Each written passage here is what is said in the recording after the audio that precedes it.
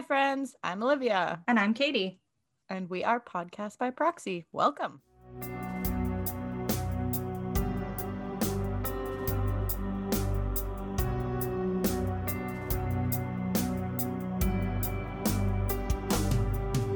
We're live. I'm actually just going to continue that rant into this recording. So I'm curious what everyone else's opinions on this are, because I feel like everyone's going to feel the same as me. Maybe that's just you. Yeah. I cannot stand clickbait like that. That's like the title is like, oh, we broke up. Or and I'm then pregnant, or we bought this, or you won't believe. I have to listen to like an hour of you just talking about nonsense before you actually get to the point of the clickbait. And it infuriates me inside my body. Maybe we should stop with the clickbait then. Also, the clickbait that's worse is when it's not even that. Like, it's a very clickbaity title. Oh, yeah, and it has misleading. That's annoying. And it has that was so popular. I don't know anymore because I'm less on the internet. But, like, I feel like 2016, 2017, that was very popular with, like, it was, like, right at the height of when there was, like, when every MTV show had, like, 5 different series going at once. And there was so much going on. And it was just a very overwhelming time, I think. Just, like, stop wasting my time. Like, there was 3 versions of Teen Mom. Oh, yeah, there was 3 versions of Teen Mom. Teen Mom is really, really bad for clickbait articles. And that's why I'm using them as the example. Yeah, they actually, I'm sure a lot of people know this, but you might not. If you ever see anybody from Teen Mom sharing articles like that, it's not actually them. They get paid to allow companies access to their social media accounts to share these articles. So it's not even that person sharing them. They literally got paid just to give somebody else their fucking Twitter password to share a bunch of shitty clickbait. It's so bad. And like, that's why I think I respect so much people like Chelsea Huska, who have moved away from the Teen Mom franchise and are like still working and posting things and like making money. She was building a career though, like while on the show. She was like, this show isn't going to last forever. I need a normal life still. And I always appreciated that because, I mean, everybody I think out there can agree that Chelsea's their favorite teen mom. Honestly, another person, and this can sometimes be like a controversial opinion, but that I think has done a really incredible job of breaking away from the franchise, even though she's still on the show, is Kaylin. I think everyone can agree that she is pumping out podcasts and businesses products, like they're going out of style, and I just feel like she has really like branded herself as her own self, even though she's still on the show. I know that a lot of people don't like her for various reasons, but I think she kind of annoys me, but I respect her. I was gonna say I don't think you can like not respect the hustle. So anyway, and women supporting women. It doesn't matter if I like her as a person. I can respect what she does. Right? Yeah, exactly. Yeah. Podcasting queen over there. So I think did you see that they use like wired handheld mics? I did see that. Microphones when they record. Yeah. I thought that was odd. I think I would be too fidgety. I'd drop it. I think it's just for like the visual appeal because they do most of their recordings with video. Yeah, I guess. So maybe it's to look like a DJ. I don't really know. Today's episode... Hit us up, Kaylin. Let us know. My last one I did, I think I said that it was going to be a lot different than my regular episodes, and then it wasn't at all. It was just like a regular case that I would tell on any other day. So typical Olivia. She says she's going to zig, then she zags. So I did actually zig this time, though, and this is very different from our regular cases that we cover because, there's no murder involved today, but I will preface this trigger warning. There is a lot of discussion of sexual assault against minors. So that's just, I take back my woo. A trigger warning, but the other reason that this is so different is because it's so recent, and this is actually more of a public service announcement than it is a podcast episode. Do we have anything else to cover before we get into it? We are double recording today, so you probably heard all of our chit-chat on the other episode that we recorded. Yeah, I think the only thing I would say is episodes like this, I mean, I don't know what she's about to tell us. Well, I know what she's about to tell us, but I don't know what she's about to tell us. These are more like our Patreon episodes, so if you like this, I would say go over there and check out those episodes, because I think those are a little bit more like information-based and stuff like that as well. If you have friends that live in like the lower mainland area, share this with your friends because this is literally a PSA. Like people need to know this information right now. So yeah, this is going to be very like honestly, in my opinion, a really important episode. I'm excited in the way of like I agree with you on that front. Like this seems important, and I'm excited to learn some things and get some awareness. Okay.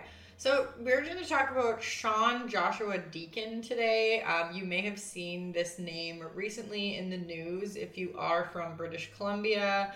However, if you haven't, I'm going to tell you all about it, so it's fine. I can't remove myself from our mutual track. Ooh, she cracked a rock star. I'm still drinking iced coffee, as always. It's not cold enough to do that sound. This episode stresses me out. Okay. Let's do this. March 18th, 2022. So literally within the last couple of weeks. Yep. Abbotsford Police. So Abbotsford, BC is a community in the lower mainland of British Columbia. Abbotsford Police issued a public notice advising that one of Canada's most notorious sex offenders was being released from Matsqui Institution into the community. Shaun Joshua Deacon is a convicted sexual pedophile, and according to court documents, his offenses follow a very predictable pattern. His modus operandi is he basically just grooms young boys by winning their affection and their confidence, like as an older male figure, and then he sexually abuses them. Shaun has an incredibly lengthy criminal history, and of course, when I saw this, I had to start finding out what that was, and once I started I couldn't stop, and then once I couldn't stop I was like, why is this man getting let out of jail into a community so close to me, but like in general, why is he getting released at all? Like why haven't dangerous offender provisions been imposed on him? I was driving through Vancouver that day and I saw this on my like Google News and I was like, ugh. Yeah, so I was driving from Kamloops that day. This would be a really interesting discussion. And I literally dove back into his court records from like 1988. So get ready. Here we go again. Yeah. In 1988, Shaun was sentenced to 7 years for assaulting a 5-year-old girl and 3 boys aged 6, 8, and 13. He was awaiting sentencing for this in Kelowna, BC. And while awaiting sentencing, he abducted one of those previous victims and assaulted the child again. Oh my God. Yeah, it doesn't start good and it certainly doesn't get better. For this, he was convicted of 5 counts of sexual assault and 1 count of abduction of a person under the age of 14. Shaun was let out on statutory release in 1993. However, soon after, in 1994, he was caught assaulting an 8-year-old boy in the bathroom of a Dairy Queen, which, if you don't know, is an ice cream parlor. Yeah. And he was sent back to prison for violating the terms of his statutory release. You don't say. So I know that we have discussed statutory release on this podcast, but for a refresher, or if you're new here or to the Canadian justice system, statutory release is a type of release from prison in Canada that automatically occurs after an offender has served 2/3 or 60% of their sentence. Offenders serving life or indeterminate sentences are not eligible for statutory release, and Corrections Canada can also recommend an offender be denied statutory release if they believe the person is likely to commit an offense causing death or serious harm to another person, commit a sexual offense involving a child, or commit a serious drug offense before the end of the sentence. So essentially be a danger to the community, and they're like, maybe not.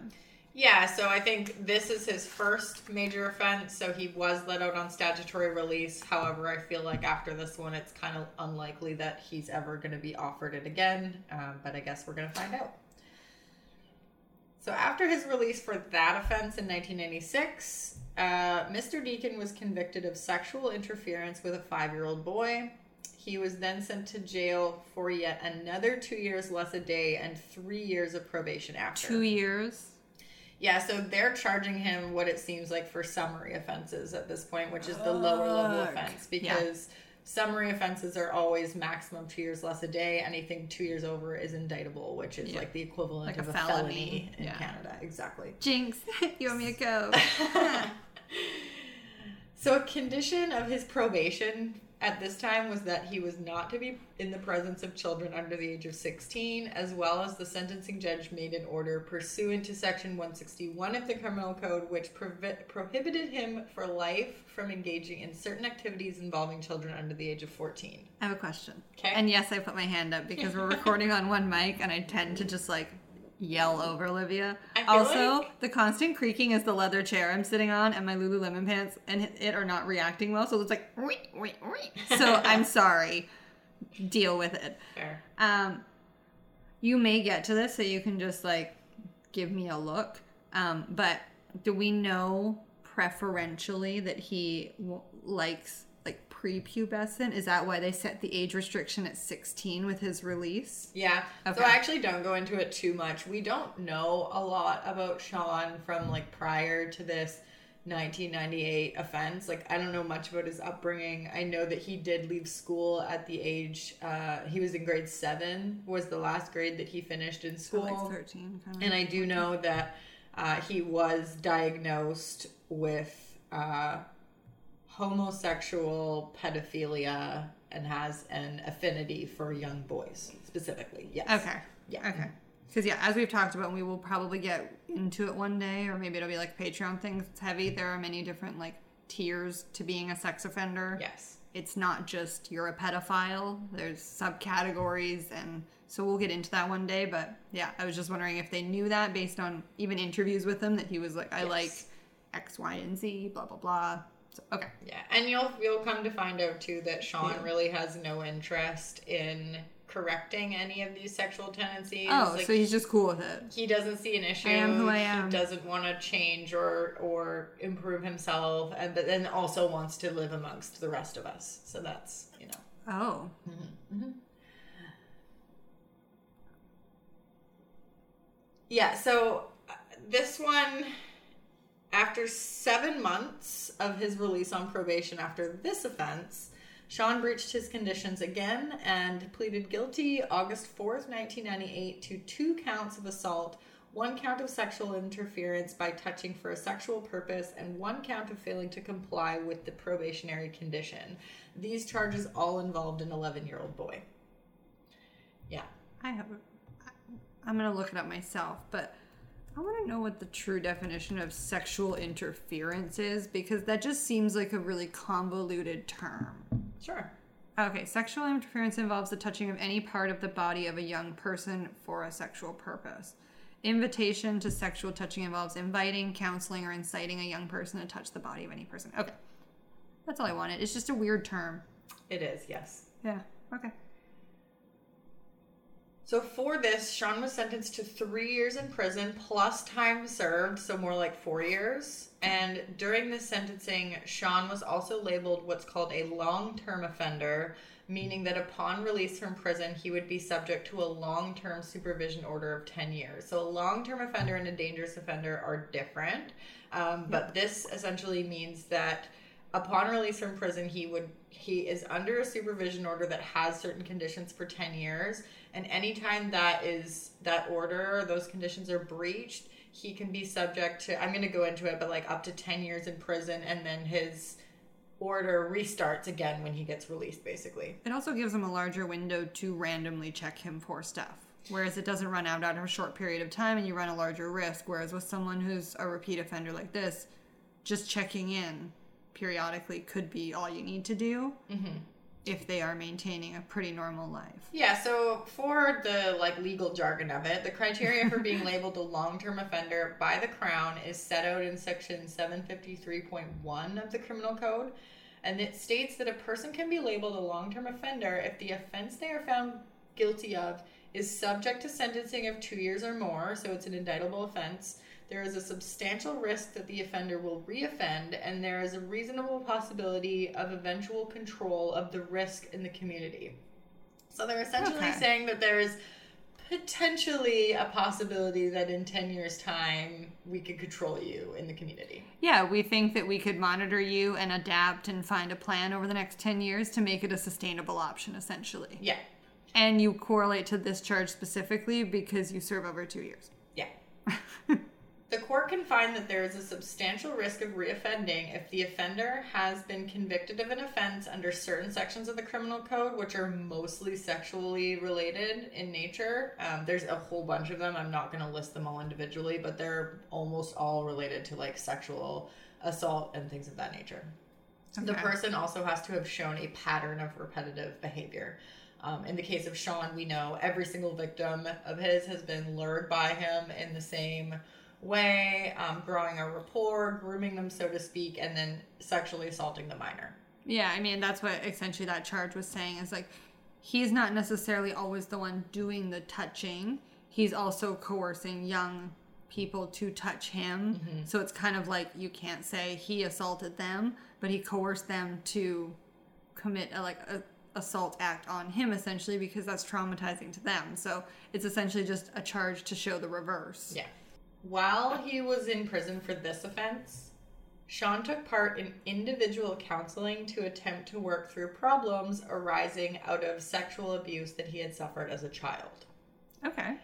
From everything that I read, he was never a willing participant. He had absolutely no interest in engaging in his own rehabilitation. And in June of 2000, he was suspended from the moderate intensity sexual offenders program because of inappropriate behavior during group counseling sessions. Oh my God. Yeah. Oh my God, buddy. Right? That's like, so bold. And if you said he has no desire to change or improve, like, why even bother going into the program? Was it just for the attention and the chance to just be... Or was he going to just try to play the role in the hopes that it would work? And then when he got there, he was like, fuck this bullshit. Yeah, I think it was more like he had to in order to, look good for the court and to get out. Yeah. Okay. So he served this sentence in full because obviously it was a huge concern that if he got statutory release, he would just reoffend. Which, honestly, I think at this point, it's a huge risk that if he gets any release, he's going to reoffend. Oh, yeah. I have no idea why we're still letting this guy out. This guy shouldn't even get day parole. It literally doesn't get any better. This is insane to me. And most of this information, honestly, came from court documents. I will have listed them all in the references, but there's not a lot in the news, shockingly enough, about this guy. There is and there isn't. It's kind of hard to find. So almost all of this came from provincial and federal court records. Okay. Shaun was released on August 3rd, 2001, and because he was considered to be an untreated sexual offender with a high risk of reoffending against children while on probation, again, why is how do you have that title and they're even considering looking at it? As you're reading that, that's why I snickered, because I was like, why? Literally, in parentheses, I have, why is this person out? Why was it even considered? Considered to be an untreated sexual offender with a high risk of reoffending against children. Oh, okay. So... I don't get it. I don't get it. The National Parole Board, for this reason, imposed special conditions to his long-term supervision order. So basically, they were like, you need higher restrictions, sir. One of these conditions prohibited contact with any child under the age of 16, and he was required to live at the Salvation Army's Harbour Light facility in Vancouver, and agreed to abide by the Salvation Army's rules, which included prohibiting all visitors in his room or on the patio. So not no children, no nobody. Okay. No. You are not trusted with people in your private space. What was this place called? The Salvation Army Harbour Light facility? I'm just genuinely curious where it is, because I'm shocked that anywhere in Vancouver is far enough away from children. What? This is near Gastown. Yeah. Oh, just wait until you hear what happens next. Oh my God. Okay. Because when you said Vancouver and it sounded near town, I was like, there's people and kids everywhere. Mm-hmm, mm-hmm. Oh my God. This is right. Oh my God. Yeah. So... I'll just be over here freaking out for a while. Yeah, I've been doing that for the last however many days I've been researching and writing this. This one was really important to me because when I saw the heading that was like, Canada's most notorious sex offender gets out on release in Abbotsford, I'm like, so now I need to know. And it's horrible. So...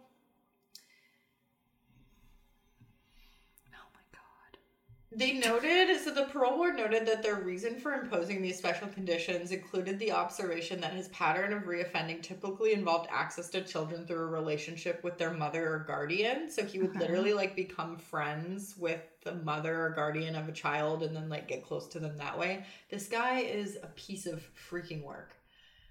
3 weeks after his release and these conditions being imposed on him, Shaun struck up a friendship with a couple and their 10-year-old grandson. So the grandson? So we can assume that this couple is older? Yes. The three of them had attended Harbor Light for their Sunday church service that week. So this place is holding church services with sex offenders living there. Shaun praised the young child and offered them some of his artwork, which he said that they would need... He's like, yeah, you have to come see it in my room, though. Like, do you want some of my artwork? You have to come to my room and see it. And so they just, like, sent their child to the room with a known sex offender? No, so the family themselves declined, but then Shaun invited them to come back to Sunday service the next week, so they did. And this time, they did accept his invitation to come. So the three of them, the grandparents and the grandson, but still very prohibited. Yeah, he's not allowed to have guests. Yeah, so while in his room, Shaun asked the young boy if he had a computer and asked him for his email address. Oh.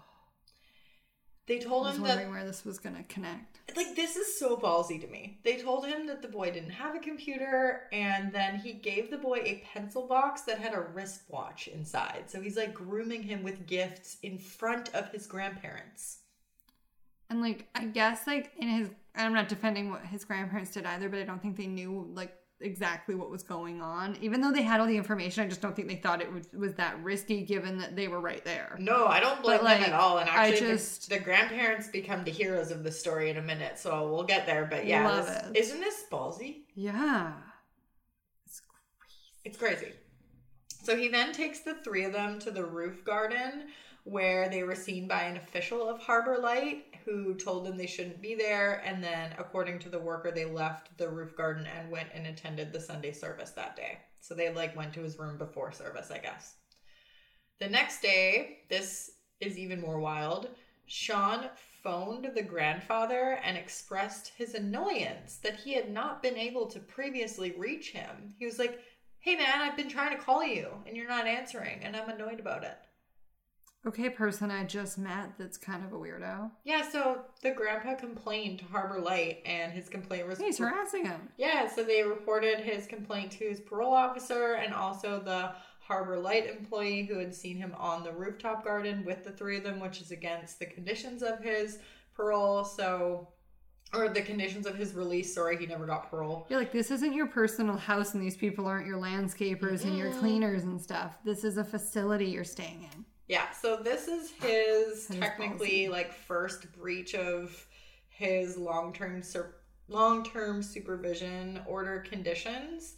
So this is a breach under section 753.3 subsection 1 of the code for inviting guests to his room. He pled guilty to this offense and he was in pretrial custody for about 14 months while awaiting sentencing. The Crown for this it's a speedy trial right there. Yeah, waited for 14 months, which, whatever. I don't care how long he waits. Nah. The Crown asked for 3 to 4 years with time served, and the defense counsel asked for time served only. What? Yeah.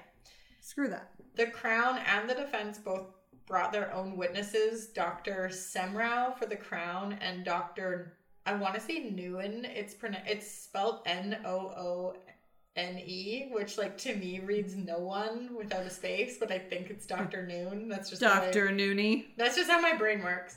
But he testified for the defense. Okay. When writing their decision, the judge noted that both of the doctors agreed on significant matters regarding Shaun. So key points were both mutually addressed. Okay. Basically, the only thing that the defense's doctor disagreed about was that he said custodial treatment was not the best course of action for Mr. Deacon. It was basically just like, he can be managed in the community. He doesn't need to be in prison. But they agreed on like basically everything else, which was that he suffers from homosexual pedophilia plus a severe mixed personality disorder. They agreed his risk of reoffending is moderate to high, which I feel like is literally the understatement of the year at this point. They agreed... Or like high to high. Right, like moderate? No, he just will reoffend. Like, he has a pattern so far of being in and out, and every time he's out, he offends. Immediately. Yeah, it's not even like he has this like period where he's like... Oh. Actually, the first time he waited, 7 months on parole? But that's when he got caught. Yeah, who knows what he did in the meantime. Right? Like, these are all just when he gets caught. That's not to say that he's not choosing a slew of other victims. Or a group of friends, like the same group of boys that are like, yeah, isn't he so cool? It's a lot easier when you have like that herd mentality. Mm-hmm. Yeah. Oh yeah, also quickly, Harbor Lights Community Facility, it says here that it's equipped to take 44 clients currently, including men seeking recovery from addiction and or living with mental health diagnoses, and men with long-term and high-risk supervision needs. Okay. So I'm sure they have the resources to like these places are amazing. Supervise. But we're just like saying, that, some people aren't fit to go there. It's nothing about the facility. Yeah. It's the screening process about the people that they're putting into it, thinking that they can be rehabilitated. You can't fix everybody. Mm-hmm. Bottom line. Well, and Salvation Army in general is always geared towards men's programming. Yeah. Yeah. Good Food is Canada's #1 meal kit service that delivers right to your door. Good Food makes cooking fun, easy, and affordable. They offer different meal plans to fit your needs like vegetarian, clean 15, easy prep, and the most popular basket, the classic basket. Every recipe is packed with fresh produce that comes directly from farmers, and with Good Food, you can skip the trip to the grocery store and have everything you need to make your curated meals delivered straight to your door. Sign up for Good Food today using the code FREE_PODCAST_BY_PROXY to get your first classic box for free. That's free podcast by proxy when creating your Good Food account to get a classic box on us. Hi friends, if you like what you hear and you want to get even more content from us, we're officially live on Patreon. Patreon is a subscription service where you can get early access to our regular episodes, get bonus episodes, live Q&A sessions, and more. Visit the link in this episode description to learn more and sign up. You can also follow us on Instagram, Facebook, Twitter, and TikTok at Podcast by Proxy. Katie and I are so appreciative of every single one of you for being here with us. If you want to support us even more, don't forget to hit the follow button wherever you're listening and leave us a rating and review on Apple Podcasts. Growing the show means we will be able to invest more time into bringing you more stories like the one you're hearing today. They also agreed with the need for Shaun to have individual psychotherapy, community sex offender treatment, no contact with anyone under the age of 16, and that he should continue with the anti-androgen, which was prescribed to him in prison. Anti-androgen is like really dramatically known as a chemical castration drug, but it basically just blocks androgens like testosterone from so you have performing. zero sex drive, zero sexual performance. Mm-hmm. Yeah. And actually anti-androgen is also used to treat patients with like prostate cancers and things like that to stop like so there's like no stimuli down there, so it just kind of halts production of everything. Yeah. I just thought that the description of chemical castration was a bit dramatic, that's all. I recently had a heated debate with someone, like in a good way though, like a fun discussion as well, but he brought up the point that he feels like the world right now is currently castrating men. I just want to say, like, on a completely different note, if you're a man and you've never taken female birth control if you're a man, but, like, a lot of female birth controls absolutely murder your sex drive. Mm-hmm. Like, most of them. I've been taking chemical castration drugs, if you want to put it that way, since I was 16. At men's encouragement. Yeah, because most of them muck with your female hormones. Or your hormones in general, and cause a lot of things other than just preventing babies. So 100%. Just throwing it out there. They also prevent happy moods. They just basically prevent happiness in general. Side note, I love my IUD though, so if you've ever been on the fence about getting one, I would highly recommend. It is uncomfortable. There's no doubt about that, getting it put in. But not for long. Not for that long, and it's worth the protection. And like, I will preface that by saying that I'm somebody who's always had pretty normal like periods and cycles, and I don't have any like real major issues with that stuff. So I think like that also, if you have stuff, you obviously want to consult with your doctor anyways. You have to get one. But like, as somebody who has fairly regular run-of-the-mill uterus, though, you're probably good. You're probably safe. That's really what I'm trying to get at. Yeah. I'm just aware that like not everybody has such a great experience with their uterus. We've gotten really off topic. True. So the sentencing judge agreed with the Crown that a program like the 9-month high-intensity sexual offender treatment program at the regional... Is it a workout? Right.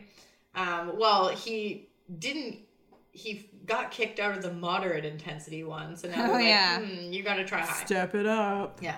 So it's a 9-month high-intensity sexual offender treatment program at the Regional Health Center at Matsqui, which is the most intensive program available in custody. The judge stated in this ruling that this could potentially reduce his likelihood to reoffend from moderate high to just moderate. Yeah. Okay. I don't agree, but okay. But also noted that he would need to actively want to participate in his own treatment. And in order to give him the time necessary to complete this program and like the after effects of it kind of thing, the judge sentenced Shaun to 2 years plus, I wrote a typo. It's 2 years. I know it is.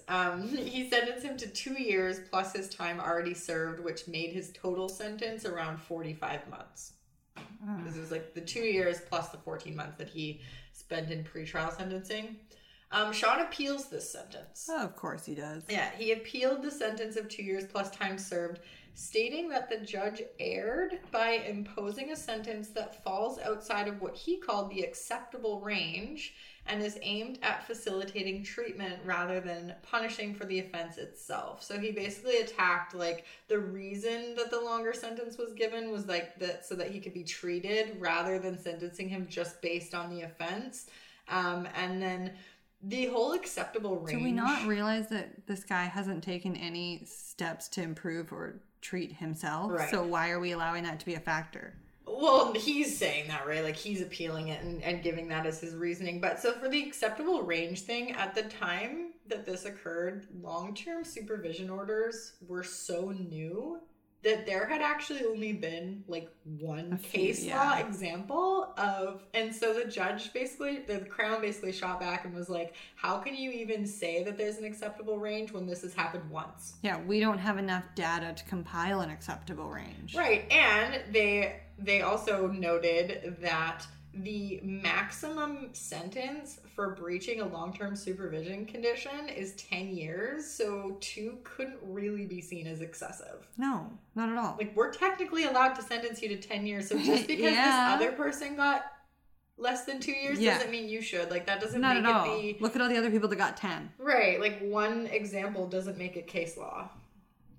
So yeah, they basically just shot him down on that one. And then they also argued that public protection is the main purpose for dangerous and long-term offender provisions, and that treatment needs are an appropriate condition, a consideration in sentencing for a breach of a long-term offender order. So they basically said to him, like, you are not a regular offender, so we don't have to sentence you as such, like based on regular guidelines, right? And like, that's because we can that's make what an exception with that's you. what he was arguing, is that he wasn't sentenced based on normal criminal proceedings, and they shot back and were like, well, we don't have to. That's what this order is for. And I agree with them. Yeah. So Shaun in there also somewhere argued that because he wasn't actually doing anything sexual in nature at the time that the breach occurred, that it shouldn't be treated as severely. But the judge pointed out the fact that he was like literally in the middle of his modus operandi and got caught. Like, had you not been caught at this moment, like, this is your pattern. It's not like you were... Yeah, anyways. No, I get what you mean, though, where you're... This guy is just, like, such a weenie, the way he's trying to argue his way out of this. It's insane. So... He's like, but But Right. and you're like, needless to no. say, his appeal was denied February 19th, 2004. He's literally like, here's an apple and here's an orange. Compare them. Yeah. So correction officers had kind of a hard time coming up with a new release plan for Shaun because his jail term for this was coming to an end in November of 2004. And he was actually asked by the parole board for his own input as to how he could be managed out of jail. They were like, how do you think that what would help you? Well, that's a new tactic. And documents show he suggested that he should stay away from places where children go, quote, such as Chuck E. Cheese restaurants. Oh, the amount of times my eyes have rolled in this episode. I can't help but laugh because it's like, so why bad. Is that your example? It's so bad.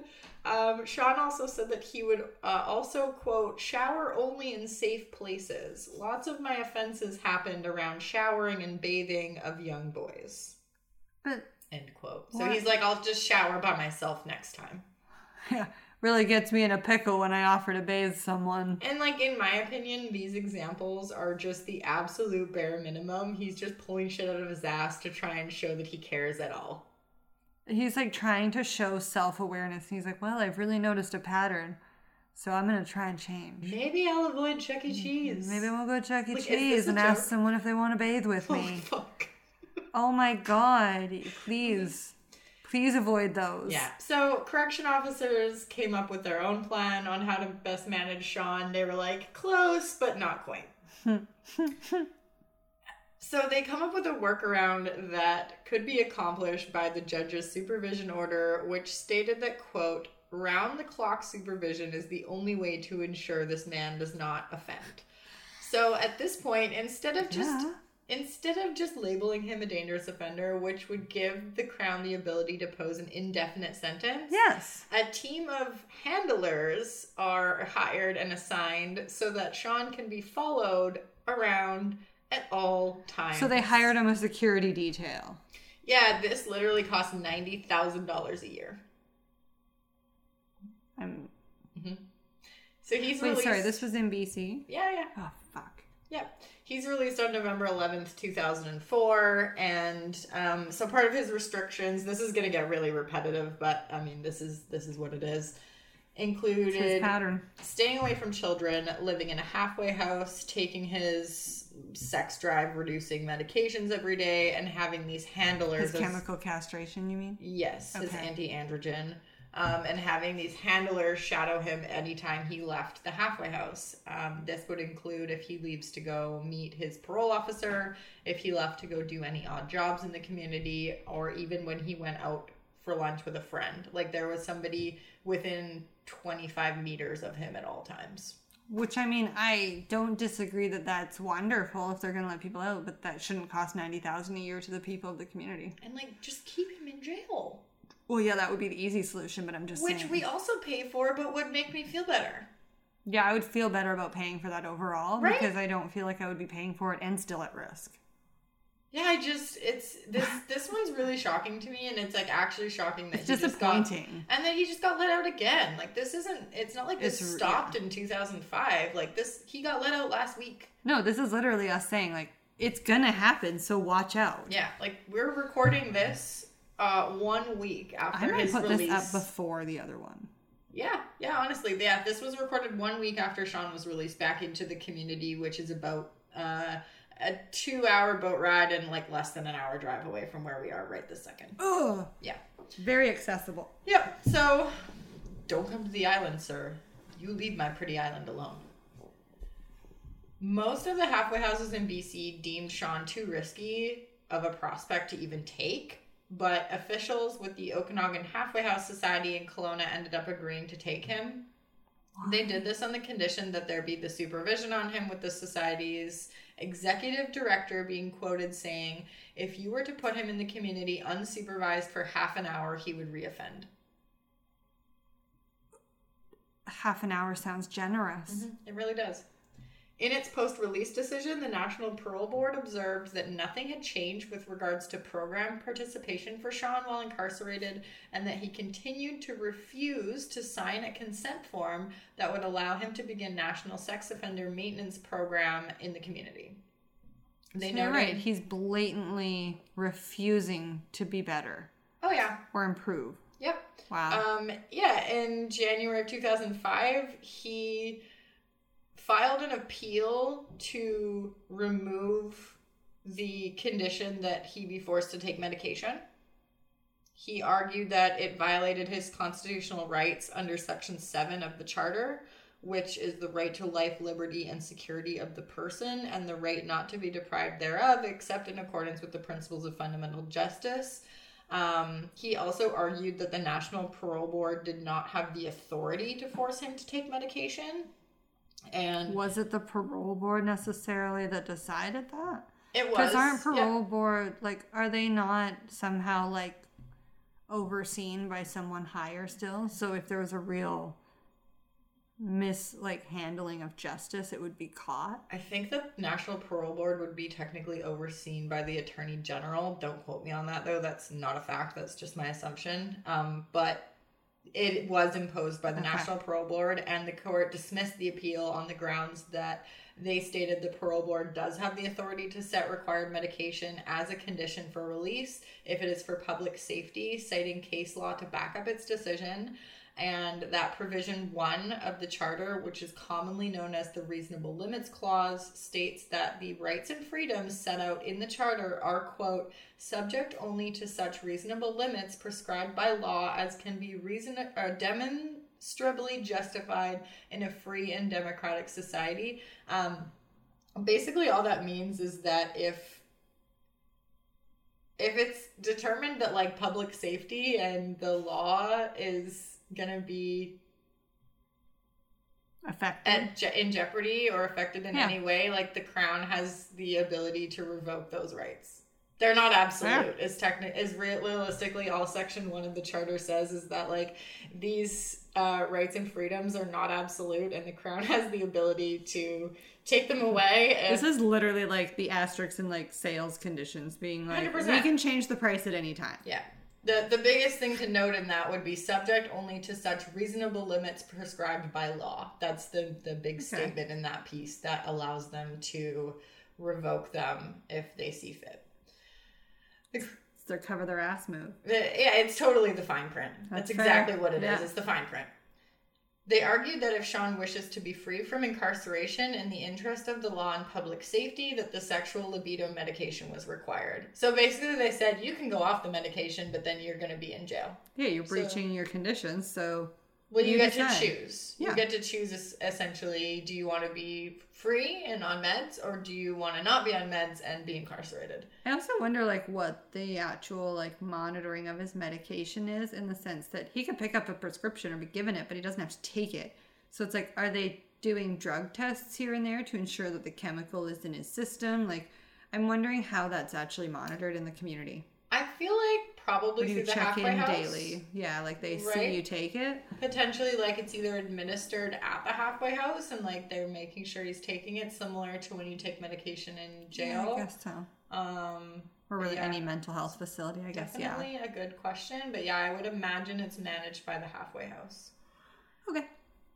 So he appeals this dismissal to the higher court, who basically just agreed with the lower court and dismissed his appeal in early 2006. Okay. Shaun was jailed in March of the same year for using a wireless device to go on the internet, which is prohibited as part of his conditions. He's jailed again, and this time he blamed his emotional instability on the medication that he was forced to take. Yeah. Okay. Somehow we're still only in 2006. Yeah, I thought I noticed that. Yeah.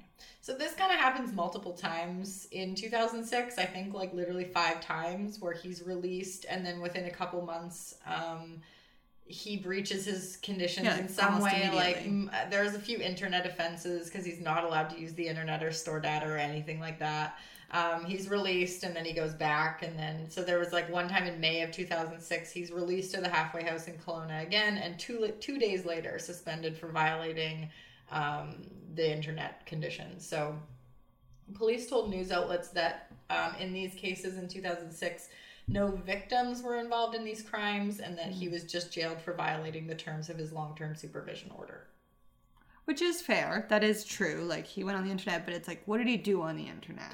Right. So, like, my thing is, okay, maybe no victims were, like, directly impacted. But did he try to contact someone? Did he Right. email them? Did he social media? Or was he online looking at, like, child abuse material? Right. Or, like, even child porn. Because that's child abuse. Yeah, child abuse material is what Katie calls child porn. No, that's the proper term for it now.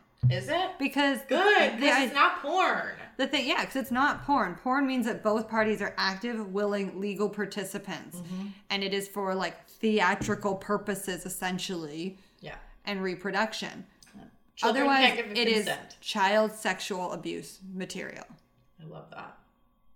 I'm going to start using that. Not that I discuss child porn often. I'm pretty sure the term actually is like properly changed, but I am going to check. It should be. If not, like, you're right. It should be. It's been long enough that I feel like we've been having these discussions. I don't even know how to Google that without flagging my computer. Yeah, let's just not for now. As I went to do that, I was like... yeah, we don't need those flags. So Shaun continued to reside at Kelowna Halfway House in 2006, and at this point he's basically under 24-hour supervision. Like I mentioned, the program of supervising Shaun 24/7 cost $90,000 a year, and the manager of the Halfway House, Brian Lafan, spoke to the difficulty in supervising a high-risk sex offender of Shaun's nature. He said, quote, "Every time Mr. Deacon leaves our facility, he's escorted. So everywhere he goes, one of my guys is with him." He also noted that Shaun had cycled through 5 handlers in 2 years. Yeah, difficult.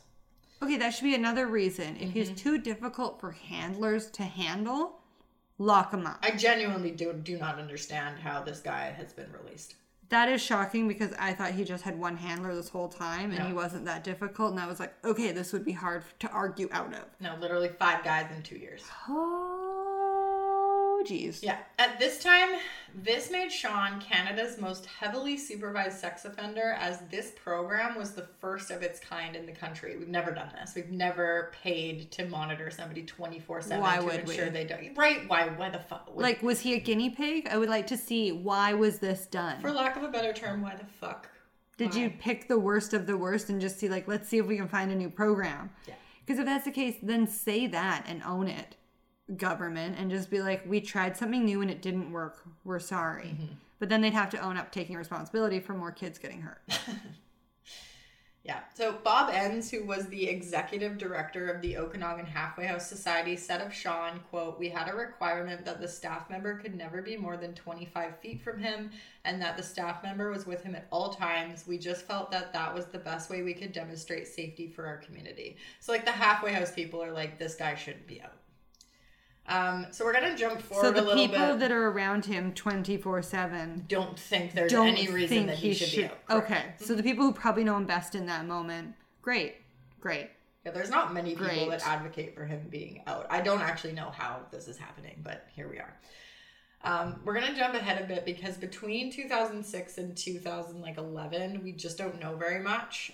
We know that he did break his long-term supervision order a couple times. Like, I know it was noted in 2009. It's the same thing that we've just been going through for however long now. He breaches the order. That he has. He gets incarcerated for a couple months while it's investigated. He gets let back out. He does, whatever. But can you at least, I hope that he at least gets one, like, moderately long stint in jail. We'll get there, I guess, if at all. At some point in late 2011, early 2012, Shaun is transferred to a halfway house in Vancouver. So the police issue a notice in January of 2012 that he would be living in Vancouver and would be under constant supervision by officials. According to court records, he was found in breach of his long-term supervision order once again in July of 2013 and sentenced to 33 months with time served. Another notice was issued by Vancouver police in 2015 when he was released from jail for yet again a breach of conditions. I imagine that was from the 2013 offense. So I did find a recent public Facebook post. The user's name is Amber, and she wrote it upon the news outlets releasing that Shaun was going to be released back into the community. And I do want to read it just to give some more context as to, like, who this guy is from somebody who worked, like, directly in corrections at the time that he was living in Vancouver, which I think would have been around this time. I'm game. So this is what it says. This was posted like a week ago. So yeah, literally the day that it was announced he was getting let out. Oh God. When I was a caseworker at a Vancouver downtown Eastside detox, the Correctional Services of Canada office was directly across from mine. We shared a common waiting room. Sometimes Shaun would sit and wait for his parole officer. These visits were constantly happening.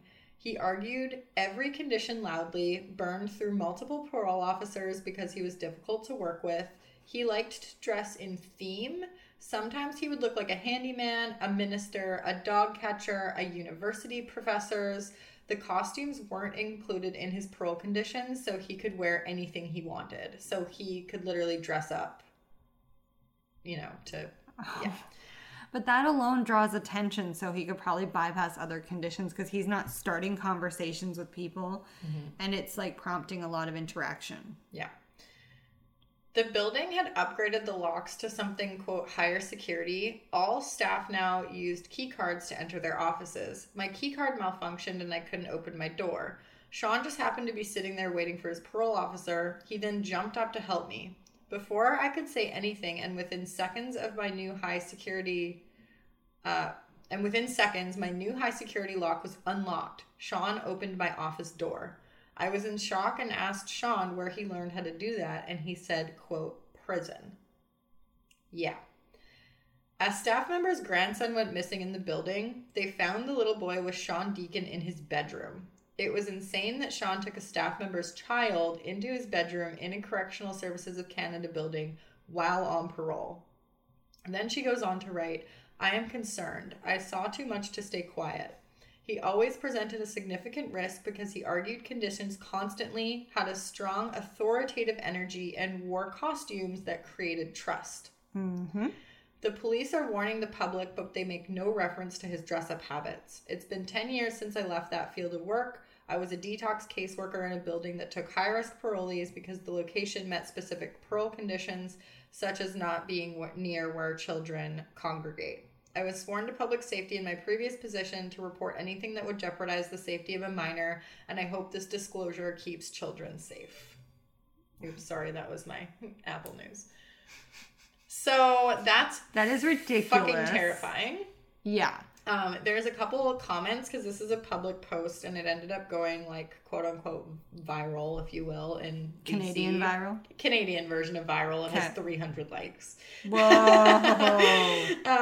And somebody commented, I remember they had to change some locks as he got a hold of a set of keys somehow. Somebody else replied, indeed, this did happen, and they did have to change the locks. And somebody else commented, hi, Amber, you forgot his costumes as a painter and an office assistant running the photocopier. Strange days indeed. Somebody commented, that's right, he had many disguises, learned so much from that place, to which the person responded, he's the master of deception. Jeez, that's scary. So that's just a note from the community who's actually worked with him directly. Jeez. Yeah, that's just, that I think that gives a really good insight into how truly terrifying this guy is. Yeah. That he... Like, first-hand account. That he would take a staff member's child into his room, that he's breaking into locks, that, somebody wasn't able to get into their office, and he was just like, why would you even do that in front of someone in that building anyway? Ballsy, because he's ballsy and doesn't care. It's a fine line. Yeah, so that's... ballsy and idiotic. Terrifying. His latest crimes that had him back incarcerated occurred in 2018. According to the provincial court records, which I couldn't find detailed records, I think I would have had to request them, which I just didn't really have time. I really wanted to get this out as soon as possible because I feel like this is kind of urgent. Shaun was found in breach of his long-term supervision order conditions. Once again, in July of 2018, he was found to be working at a business with another convicted child sex offender and was also in contact with another one, which is against his conditions. Yeah. When he was arrested, In 2018, the police searched his work locker and found electronic devices, which he's not supposed to have. No. A folding knife. No. A black duty belt. No. Similar to like the ones police wear. Sex toys, including restraints.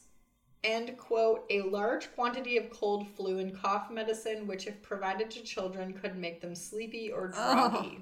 Oh, gross. Groggy. I think I said droggy, but I've just truly lost the plot with this one because it's insane. Shaun had also accessed the internet several times and had images of children under 16, including some fully naked.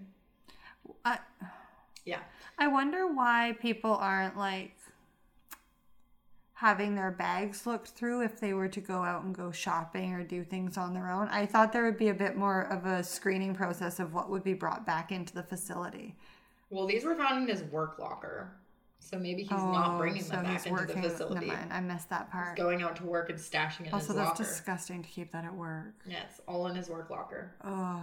Shaun was found guilty of 3 counts of breaching the long-term supervision order and was sentenced for this to 3 years and 238 days or 8 months at Matsqui Institution in Abbotsford, for which he has now served his full sentence. Oh, God. So just a kind of little side note, Shaun was charged under Section 810.1, subsection 1 of the Criminal Code on February 10th, 2022 to prepare for his upcoming release. And Section 810 can be imposed by the Crown when information can be presented showing there is reasonable grounds to fear the person will commit a sexual offense in respect to persons under the age of 16.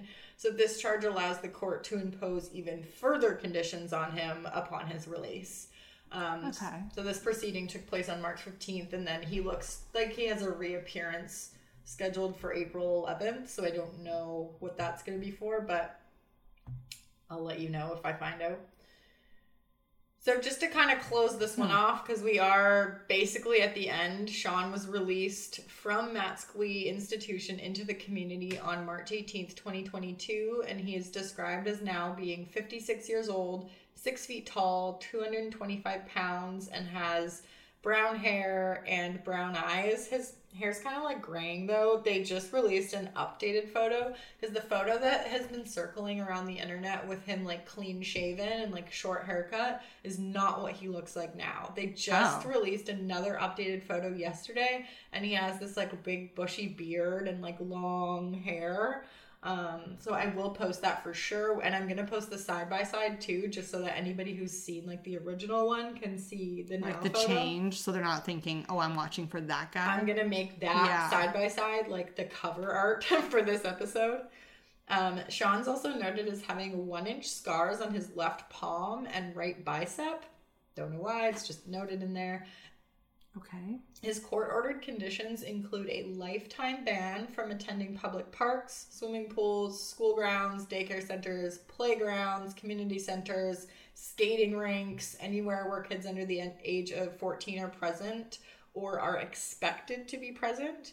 Shaun also has a lifetime ban from working or volunteering in a capacity that involves being in a position of trust or authority towards anyone under 14 years old. Shaun also currently has a ban on contact with kids under the age of 16. He is prohibited from possessing any electronics that can access the internet. Other conditions says he can't have any weapons, including knives, unless they're to prepare food. So like you can have a butter knife. You can butter your bagel, but that's about it. Oh, you need a bread knife to cut your baguette as well? Sure, but you give it back. Yeah, pretty much. He also can't have electronics that access the internet, store data, or connect to any computer network. And the Abbotsford Police Department said they will monitor Shaun while he's in the community, but anyone who sees him breaching his conditions is asked to immediately call the police department in their area. The number for Abbotsford is 604-859-5225 or 911 if it is an emergency situation. Of course. So that is Shaun Joshua Deacon. That's disgusting.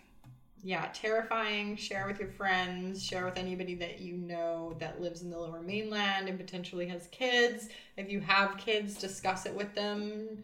Show him their photo. About stranger danger again. Stranger danger. Like, older men shouldn't be trying to be your friend. And there's more and more ways for kids to be contacted, lured, interacted with nowadays. So I also think like having an active discussion about like stranger danger every 6 months or a year is a good thing, just to do a pulse check, because I don't think it's something that, you know, in the moment you talk to your kids about it, because I remember my mom talking to me about it, but 6 hours later I'm playing with my friends. I'm not even thinking about that.